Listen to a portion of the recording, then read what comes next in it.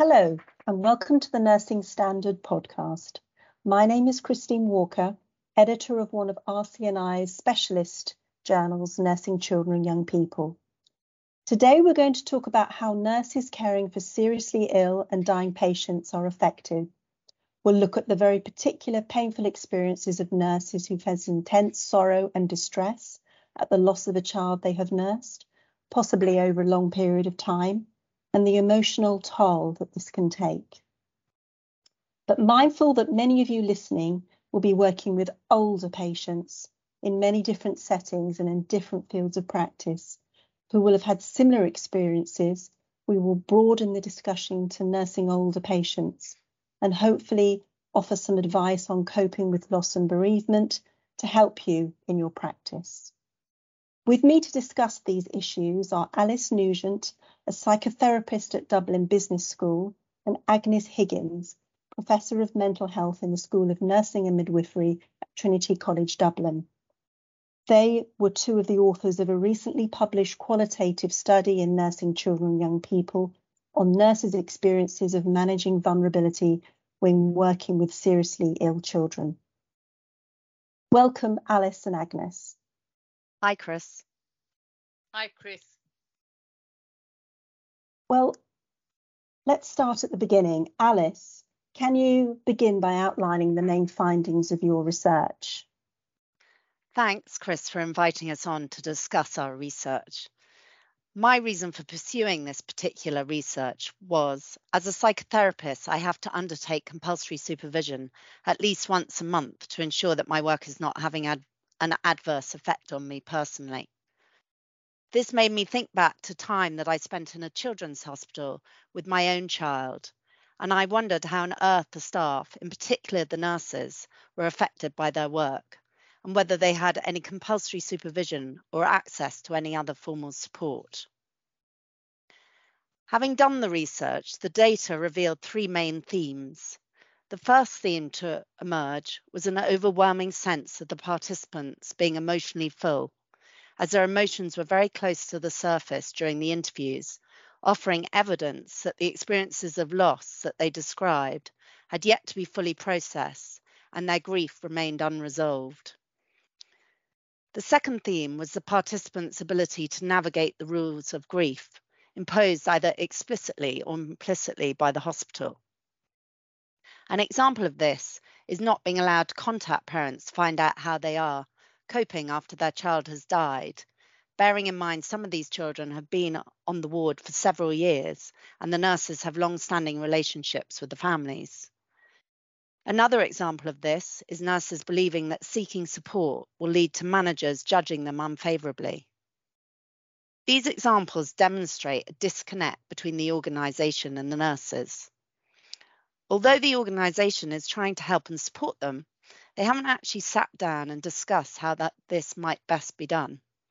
These results in increased anxiety and nurses struggling to navigate their grief within the rules of the organisation. My last theme was Prism of Time, which refers to a sense of busyness. Obviously, nurses have never been busier, but this was more of an energetic sense of busyness, where it was being used by the nurses to avoid having to confront uncomfortable feelings or emotions that underlie the work of caring for unwell or dying patients. There was a sense that, if they stopped for a moment, their world might just come crashing in around them. Thank you, Alice. That was very interesting as an outline of what you found. You had some very powerful comments from some of the nurses that you interviewed. One referred to a child that they had nursed over a long period, and they talked about the loss being devastating, something that she had never got over and still cries about it. Now, of course, losing a child is against the natural order of things for parents, for carers, and for health professionals. But some of the nurses that you spoke to also reported having similar harrowing emotional feelings, despite not feeling particularly attached to the child. Why do you think this is, Alice? I think this is due to unresolved grief. And this can be better explained by the concepts of disenfranchised grief or self-disenfranchised grief.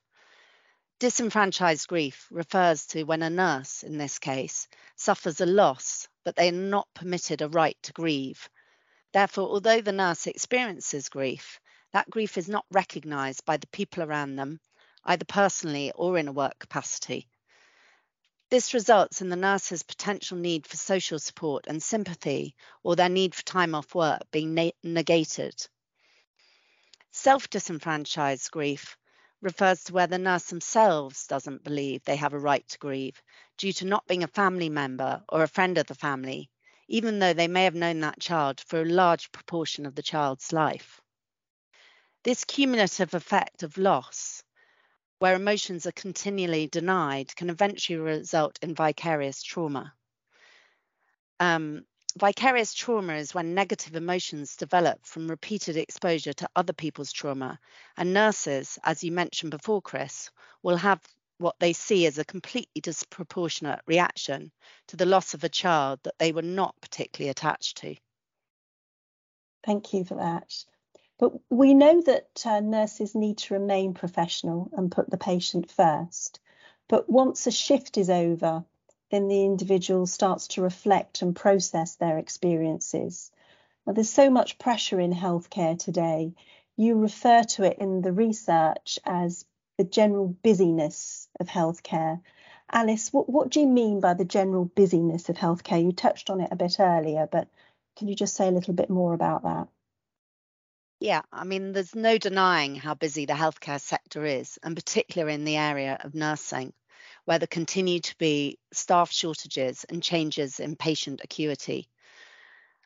These issues contribute to a nurse's workload and lack of time, but there is also an energetic sense that busyness is being used energetically as a form of defence to deny or detach from difficult feelings and emotions linked to their unresolved grief. This was highlighted in all my interviews when carrying out this research, as all the participants arrived saying they were really too busy to do the interview. But within 5 minutes of being in the room with me, all bar one was in tears. Also, the interviews all went on for much longer than I think I was expecting, and certainly they were expecting.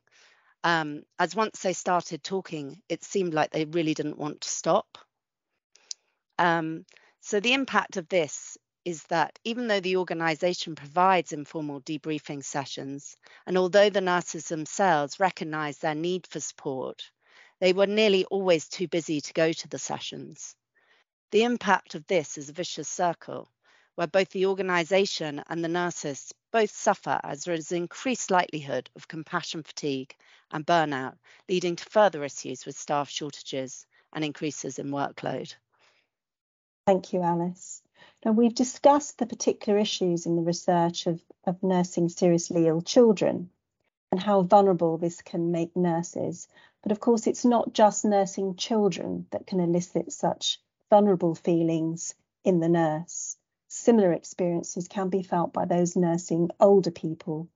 One of the issues used to discuss is the issue of unresolved grief and how it can turn to burnout and compassion fatigue, which is obviously pertinent at the moment with the impact of staff shortages and the relentless pressures that nurses are under. And of course, the subsequent emotional impact of having worked through the COVID-19 pandemic. Agnes, let's bring you in here and let's talk a little bit more about COVID-19 and the impact that it's had on nurses and the pressures that nurses have been under and are still under. Certainly, Chris, COVID-19 pandemic has had a significant impact on the mental health and well-being of nurses worldwide.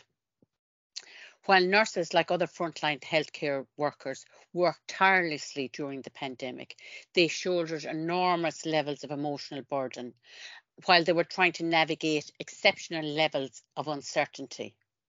And this dedication and sense of duty came with a cost. We are now seeing a growing body of research in this area that's clearly pointing to high rates of anxiety, depression, sleep problems, subjective feelings of distress, compassion fatigue, and burnout. Some of these, I suppose, challenges have arisen because of people being exposed to the infection itself, but also in terms of the trauma that they experienced from worrying about being infecting, patients, infecting maybe vulnerable family members, to the trauma that they experienced in terms of trying to replace family members during periods of isolation, and having to communicate, constantly maybe bad news to family members over the phone. So I suppose a lot of this has just compounded, I suppose, some of the moral distress that nurses feel on an everyday situation when they can't deliver care according to their values, especially, in times of staff shortage. And I suppose on top of that, nurses were deprived of some of the normal caring strategies that they would use to comfort people during the dying process, like simple things like holding somebody's hand, being able to comfort them by being physically close, to also having the comfort of knowing that people maybe died with being surrounded by their family members. And that was often, nurses were deprived of those. And I suppose I was thinking about this more preparing for this session, that these are some of the strategies that we as nurses would often use to self-soothe ourselves when somebody has died. We often say, well, I was there, I was able to give good quality care, I was able to hold somebody's hand, the family members were there. And I suppose that some of those normal self-soothing strategies nurses didn't have. So I suppose, aside from the COVID, I think, we need to be conscious that nurses, irrespective of where they work, are exposed to very painful and traumatic experiences every day, whether they are working with older people, whether they're working in the emergency department, whether they're working with people in a mental health facility. They may be exposed to somebody, and death through somebody dying through suicide, or if they're supporting people with maybe an intellectual disability in the community setting. So I don't think the findings of the study are just unique to children's nurses. I think they are certainly transferable to all nurses, in terms of, and to all nurses who are working in an environment of high stress without support. I think that that's the core piece, that if nurses aren't experiencing support, then what happens is that there is a development of a certain level of emotional numbness. We put up defense mechanisms and strategies to defend ourselves from the pain, and it's that which will lead to the compassion fatigue and the burnout. Thank you, Agnes. What did you discover from the research that you did about how nurses can learn to cope with their experiences? And do you have any tips for listeners? I suppose one of the main things that we see from the study is how, without self-care, as I said, and support, practitioners will suppress and discount their own grief, and they'll become overwhelmed by the grief, or feel a sense of shame about seeking help. So in terms of what is it that we can do at an individual level, and I suppose at an organizational level, but at an individual level, as one of the, as the old adage goes, you can't pour from an empty cup. So if we neglect to keep filling our own cup through proper self-care, we compromise our ability to manage our emotions, to manage our reactions, as well as our ability to be present to and listen to and empathize with the people we care with and for every day. And I suppose that's, our ability as nurses and our desire to connect with people that we care for every day is one of maybe the hallmarks of quality nursing. So I suppose for us as individuals and as nurses, we need, I suppose, first give ourselves permission to experience the pain and experience the loss, and not deny it or kind of try to control it or suppress it, but to feel it, to name it, and to learn how to understand where these emotions come from and how they impact us in an everyday context. So in other words, it's about learning about emotions, and it's about learning about emotional literacy, and it's learning how to contain our emotions rather than control or suppress them. So I suppose the first thing in learning how to contain our emotions is about being compassionate to ourselves. And there's a lot spoken about and written about empathy and empathetic understanding in nursing. And I suppose I'm a firm believer that before we can be empathetic and compassionate with another, we need to be compassionate with ourselves, and that we need to give ourselves one, permission to feel the distress, and also give ourselves space to process it and to deal with it. And sometimes that space is about finding space where we can articulate with others how we feel. But we need to be able to talk to somebody, to another person, about how we feel. But that person needs to be able to hear our pain and to witness and give witness to the pain that we are feeling without becoming overwhelmed themselves. So I suppose that brings us, that a lot of the times we talk as nurses about the importance of the peer group as a source of support, and the power of the peer group in all contexts of life is being increasingly understood.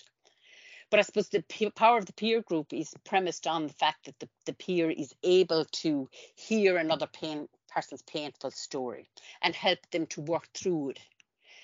But if I am as a nurse, I myself am overwhelmed by my own emotions, I'm not going to be able to hear another clinician's pain at that time. Or I may, again, in a circular way, try to protect myself from hearing another nurse's emotions and close down, I suppose, that conversation. So that's why I think that while the power of the peer group is important, it's not the only strategy. Nurses maybe need to engage in other strategies that are developed from the organisation, whether they be clinical supervision, peer debriefing. But to do that, and I suppose to engage either with the peer group or to engage with clinical supervision, we need as a group to change a particular narrative sometimes that we have in our own heads. And that narrative, we saw it in the study where people talked about, not having time to attend, that they were too busy to attend. So I think that we need to start to change that narrative, and we need to give ourselves permission to engage in self-care and to recognise that it's an important part of our ongoing professional development. I often think that we would never say that we didn't have time to engage in education and professional development on other aspects of practice, because we would see that as a dereliction of duty. But we often use, the fact that we don't have time as a reason for not attending supervision or not engaging with peer support work. So I think that's the first piece that we need to think about. And I think that, some people might go as far to say that it's an ethical imperative for us as nurses working on the front line to engage in ongoing self-care. Because without it, there is a risk, and we see it in the study, where people become either overwhelmed or emotionally numbed to other people's pain and distress.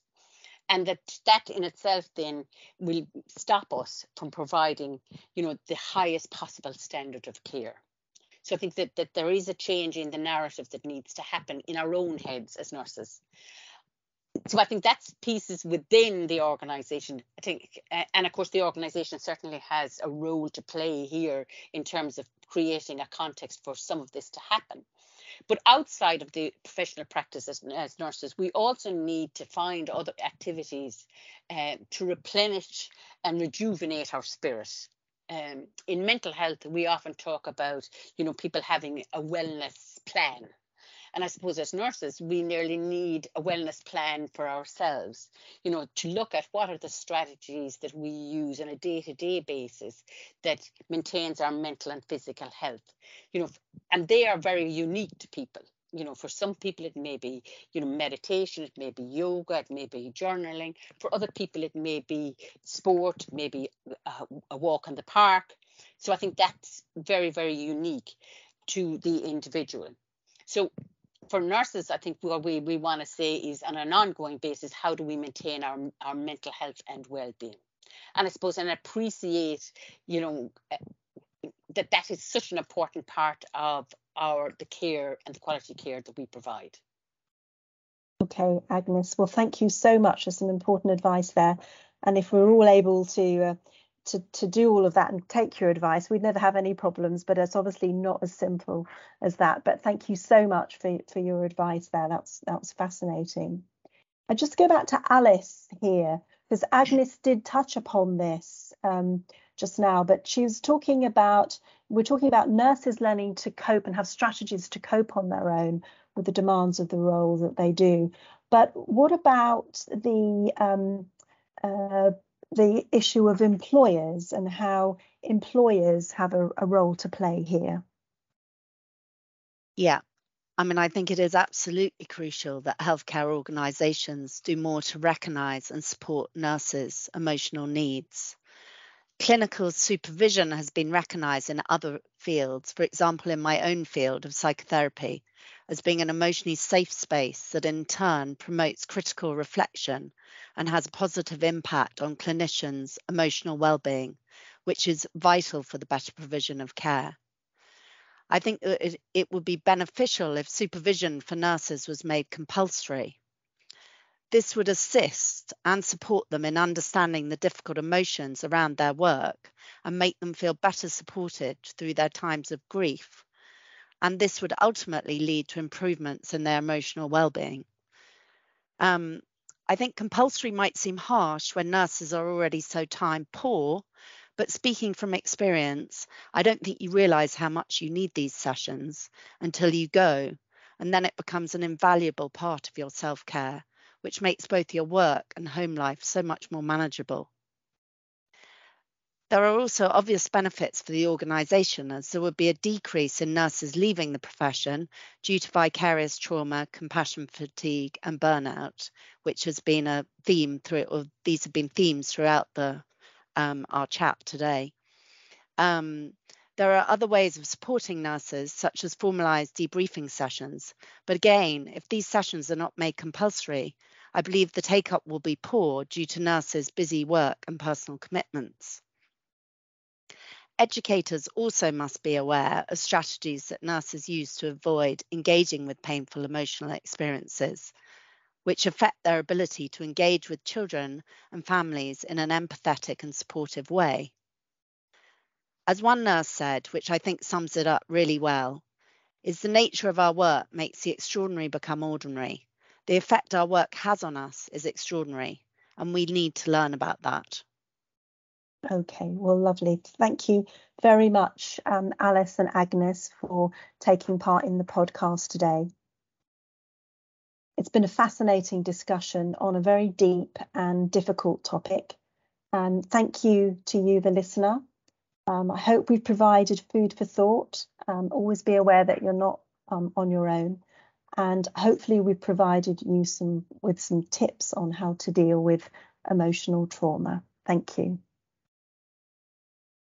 And thank you very much for listening. Just a reminder that all the resources connected with this episode of the show can be found at rcni.com/podcast, where you can also catch up on any episodes you may have missed or simply want to play back. And we greatly appreciate any feedback, so please do rate or review us on Apple or Spotify podcasts, which will also help other people to find us. I hope you enjoyed the show.